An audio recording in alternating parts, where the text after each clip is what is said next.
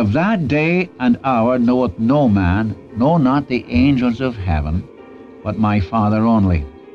But as the days of Noah were, so shall also the coming of the Son of Man be. For as in the days that were before the flood, they were eating and drinking, marrying and giving in marriage, until the day that Noah entered into the ark. And they knew not until the flood came and took them all away. So shall also the coming of the Son of Man be. Then shall two be in the field, one shall be taken, the other left. Two women shall be grinding at the mill, the one shall be taken, the other left. Watch therefore, for you know not what hour your Lord doth come. But know this, that if the goodman of the house had known in what watch the thief would come, he would have watched and would not have suffered his house to be broken up. Therefore, be you also ready, for in such an hour as you think not, the Son of Man cometh. Welcome to the Unchanging Word Radio Bible Study. Our teacher is Dr. John G. Mitchell, a man who was faithful in teaching the Word of God for more than 60 years throughout the Northwest. Dr. John G. Mitchell often asked a question that is still inscribed on the library wall on the campus of Multnomah University. He asked it of every class and challenged every student with it. Don't you folks ever read your Bibles? It is quite evident that he did. Dr. Mitchell once forgot his Bible in his office when he arrived to teach a graduate-level class on the Minor Prophets. Without a pause, he quoted the scripture for the day, word for word, from memory. Dr. Mitchell knew his Bible. Many were blessed by his Bible teaching, and today we invite you to share in those blessings by listening to the Unchanging Word Radio Bible Study. The name of our study, The Unchanging Word, highlights the fact that God's Word has not changed. What God reveals in His written Word was true in the past, is still true today, and will be true tomorrow. The truth in God's Word was, is, and always will be true. God never changes. Jesus Christ is the same yesterday, today, and forever. We have been reading and hearing the predictions of our Lord Jesus in Matthew chapter 24, and in this lesson we will be exploring verses 42 through 44, which concerns the coming of the Son of Man. Now, Jesus refers to his second coming to the earth, not the rapture which occurs in the air. Dr. Mitchell makes it evident that the principle of waiting for the Savior from heaven is true now for the Christian, as well as when the Lord told his disciples about his second coming to earth for Israel. He says, the coming of the Lord is certain, but the time of his coming is uncertain. So we are exhorted to watch for Jesus in his coming for his own people at the rapture now. Well, with the exposition of Scripture on the Unchanging Word Bible broadcast, here's Dr. Mitchell, Matthew chapter 24, verses 42 through 44. Thank you. Again we come with our studies in the Gospel through Matthew, and we rejoice in the wonderful privilege that is ours of coming to you day after day in the study of the Word of God. How we need the Spirit of God these days to make the truth very precious and very real to us. It's not enough for us to have our minds filled with doctrine and with truth, but we need our lives transformed by the power of that truth. You remember the Lord Jesus said, the words that I speak unto you, they are spirit and they're life. It's a life-giving word. In fact, as the Word of God comes into our minds and hearts, it brings light. It reveals to us not only the person of God and His wonderful salvation, but also the purposes of God for the church, for Israel, for the nations of the world. And in these two chapters of Matthew, chapter 24 and 25, we've been dealing here with the predictions of the King. And we're right down to verse 42 of chapter 24. He has been dealing primarily with his purpose for the nation Israel, answering the question of the disciples, when shall these things be? And what they had in mind there was the destruction of the city, when our Lord had said, there shall not be one stone left upon another, and so on. And then what shall be the sign of thy coming and the end of the age? And the Lord picks up the answer to those questions And he talks, first of all, about his coming to Israel in verses 3 to 44, having warned them, first of all, to be careful because there will be false Christs and false teachers who shall come to them, and they'll know the Lord when he comes. There'll be no question about that.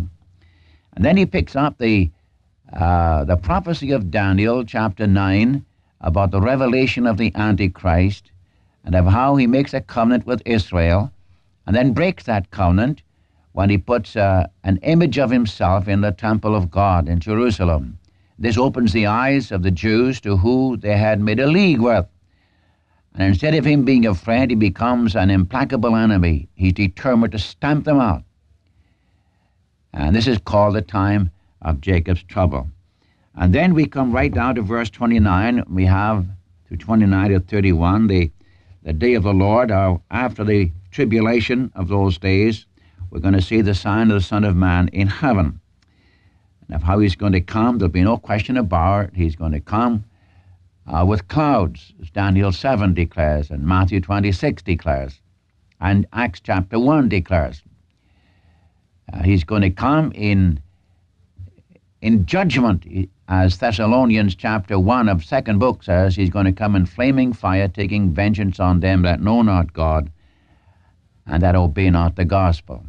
We have that in Revelation chapter 1 verse 7, where we read, "Behold, he cometh with clouds, and every eye shall see him, and they also that pierced him, and all the kindreds of the earth shall wail because of him." Now then, following that, you have a parable, starting at verse 32 down to 35. You've got the parable of the fig tree, which speaks of the regathering of Israel and life coming again to the nation, his people Israel. And then from verse 36 right on down to verse 41, we have the revelation of his coming with respect to the world. So you have the two things. You have the regathering of Israel, even though they're coming in unbelief. And as we said in our past lessons, the judgment of God is going to be upon Israel because of their unbelief. But there will be a godly remnant saved. I wouldn't go back to Ezekiel chapter 20 and Zechariah 13, where we were discussing these matters, except to repeat what I have said. But now concerning the world itself, what will be the sign of the coming of the Lord just before he comes? It'll be like it was in the days of Noah, where you have three things that characterize that day: indifference to God and his provision for their need, looseness in morals, marrying and giving in marriage, and they were ignorant of a coming judgment. They didn't care what God had to say about a coming judgment. For you remember that Noah was a preacher of righteousness. He declared a coming judgment, and they laughed him to scorn. And the result, only 8 people were saved. You remember, according to 1 Peter chapter 3, Noah, his wife, and his children were saved through the judgment. Now, you will notice that at the verses 40 and 41, those who are taken away in judgment. Those who are left behind to go into the kingdom. Now, starting in at verse 42, we have what we are told to do. They're to watch. Let me read verses 42 and 43 and 44 of Matthew 24. "Watch therefore, for you know not what hour your Lord doth come. But know this, that if the goodman of the house had known in what watch the thief would come, he would have watched and would not have suffered his house to be broken up. Therefore, be you also ready, for in such an hour as you think not, the Son of Man cometh." Again we come, the certainty of his return demands that we watch. Now, I said a while ago, he's been dealing right from verse 3 of chapter 24, right on down to verse 44. He's been dealing especially with his coming to the nation Israel. And they're told to watch. You take Mark chapter 13, when Jesus said, concerning his coming to the earth to reign, he said, "What I say unto one, I say unto all, watch, for in an hour that you think not, the Son of Man comes." Now for the Church of Christ, if I might give the same exhortation, we have in Thessalonians chapter 1, the first book, verses 9 and 10, where the Apostle Paul said, how you turn to God from idols to serve the living and true God, and to wait for his Son from heaven, even Jesus, whom he raised from the dead, who hath delivered us from the coming wrath. And there we're told to wait for his Son. That is to live in anticipation, continual anticipation of the one whom having not seen we love. Israel is told to watch, to be on the alert. Now, the principle is the same, whether you watch or whether you wait. There's that anticipation of the coming of our Lord. For us as believers today, those of us who are Christians, we wait for his Son from heaven. We can say, you remember, with John, the apostle, in the last chapter of Revelation, chapter 22, where the last words of our Savior were, surely I come quickly. And John responds very quickly and says, amen. Even so come, Lord Jesus. And this is the cry of the heart of all God's people. Many do not know much about it, but there's one thing for sure, the Lord is going to return. First of all for his people, the church, and then he's going to return to the earth to reign. And Israel is going to be restored to her former glory. So we ought to watch. I repeat it, the coming of the Lord is certain. The time is uncertain. And because the time is uncertain, we ought to watch. We ought to be on the alert. We ought to live in anticipation of the coming of our Savior. It is true for us too as believers. It's true for Israel, because when he comes to Israel, he comes to deliver them from their enemies. He comes to the earth and does that job. But for the Christian today, the Church of Christ, he doesn't come to the earth. We go to meet him in the air, as Thessalonians chapter 4 says, 1 Corinthians chapter 15. Dealing with this question, I just mentioned this in passing, but the exhortation, whether it's to Israel in that day or whether it's to us today, watch, to wait, to live in anticipation, to be on the alert, and don't sleep. As he said again in Mark 13, what I say unto one, I say unto all, watch. The coming of the Lord, it even for his own people may be today. My Christian friend, may I just ask you, are you living today or in anticipation of the coming of the Lord? You know, this gave great strength to the early church through the times of persecution, martyrdom, even when they were taken out into the Roman amphitheater to be torn to pieces by wild beasts or to be speared by gladiators. They knew that absent from the body was present with the Lord, or the Lord might come. You see, whether we go by death or the coming of the Lord, we just say good night to earth and good morning to glory.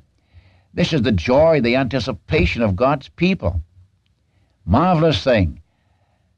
We live even today, the Lord Jesus may come for his own. We ought to be on the alert. This is a practical truth. In 1 John chapter 3, the 3rd verse says, everyone who hath this hope set on him. What hope?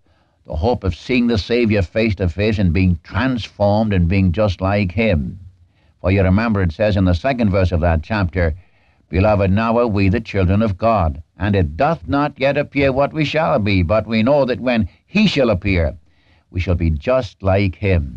We shall see him as he is, and every one who hath this hope set on him purifieth himself, even as he is pure.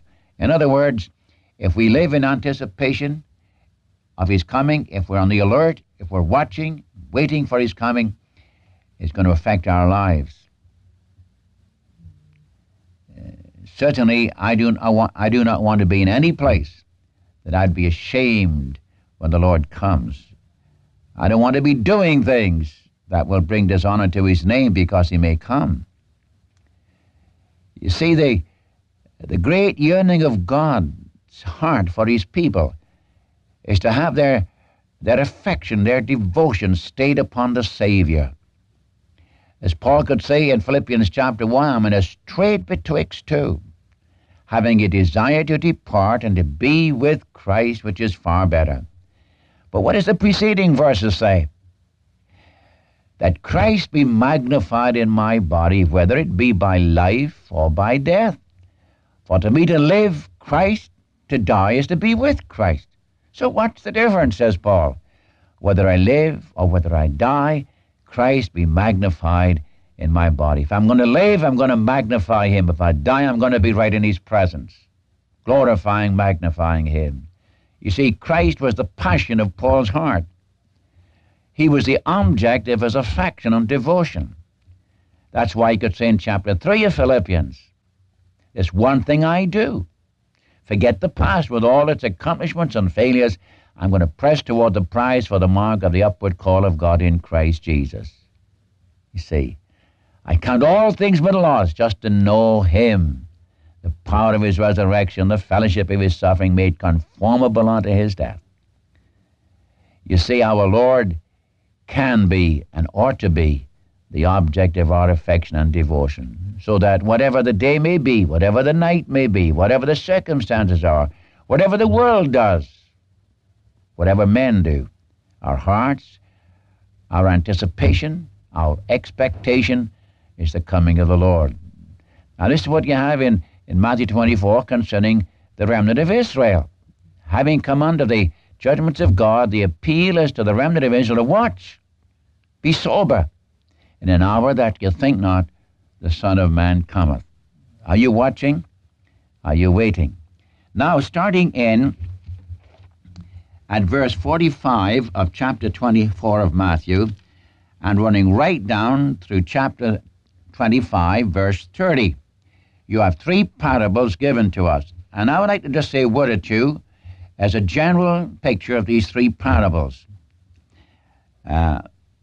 These three parables have to do with the attitude of God's people concerning his coming. I'm going to take up the principle of it. For example, the first one, which is the end of chapter 24, what is to be my attitude to others, especially those who profess to be the servants of the Lord? In view of his coming, how shall I act? And then in chapter 25, verses 1 to 13, you have the parable of the virgins. And this is to be our attitude. What is to be my attitude to the Lord in view of his soon coming? And then when you come to chapter 25, verses 14 to 30, where we have the third parable, it has to do with the question of the talents. This is our attitude to the world in view of his coming. We have our attitude to others, especially those who claim to believe in the Lord, in view of his coming. Here you have the true servants and the false servants. Our attitude to the Lord himself in view of his coming. We ought to be in anticipation because our hearts are set upon him. Here you have the parable of the virgins, the 5 wise and the 5 foolish. And then we come to verses 14 to 30 of chapter 25, and we have what is to be our attitude to the world. And he takes up the question of talents, the question of business. What's my conduct to be to the outside world in view of his coming? So you see, there are 3 aspects, 3 parables given to us, touching 3 definite objects concerning the believer in his watching and his waiting for the coming of the Lord. How shall I deal with my fellow servants, those who claim to be the servants of the Lord? You've got the question of faithfulness and unfaithfulness, and the question of the virgins. So 5 wise, 5 foolish, and we have the certainty of the call. They all looked alike, but their object of their hearts were different, and this comes out, of course, in the parable. The 5 foolish were not known. And when we come to the question of the attitude to the world, we have our outward service toward the world outside, the question of being faithful in our service for God in the midst of a world that has no place for him. I'm going to stop you today because I want you to read those 3 parables. Now, may I just give one further word of warning? Whether it be the parables in Matthew 13, where you have the 7 parables concerning the kingdom, or whether it be these three parables. Remember, a parable is the Lord using something down here on earth to give us a spiritual lesson.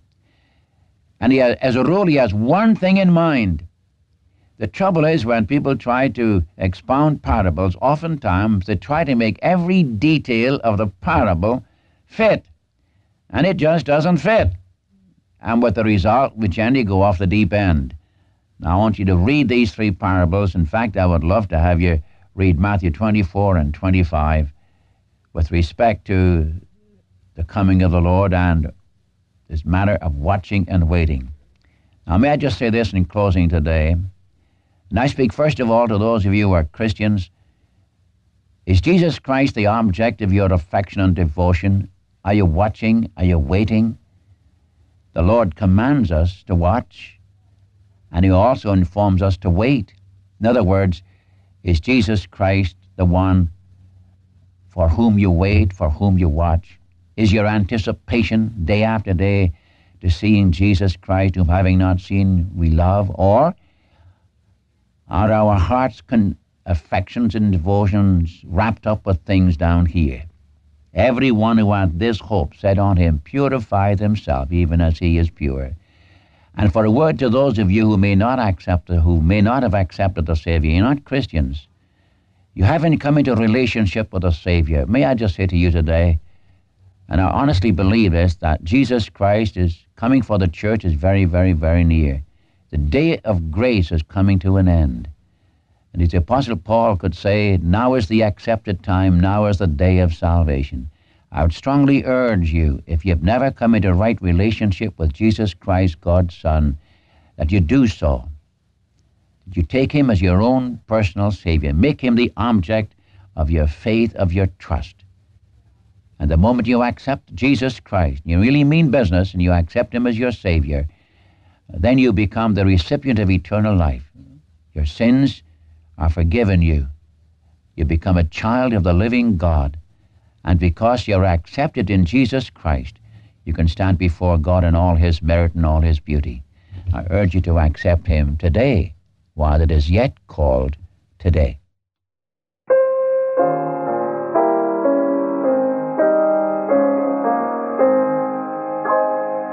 Sometimes when my faith would falter, and no sunlight I can see, I just lift mine eyes to Jesus, and I whisper, Pilot me.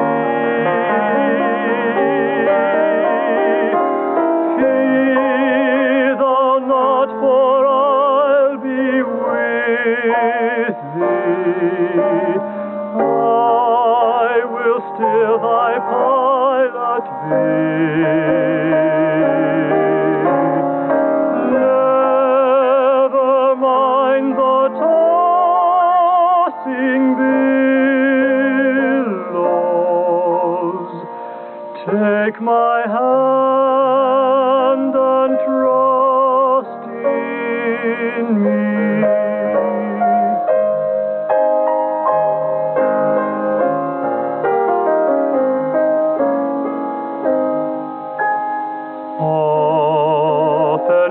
My soul is weary, and the days seem oh so long. I just look up to my pilot, and I hear this blessed song.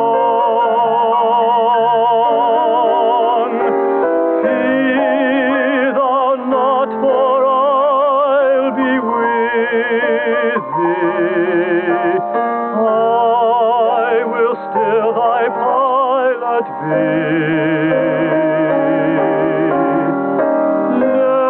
Never mind the tossing billows. Take my hand and trust in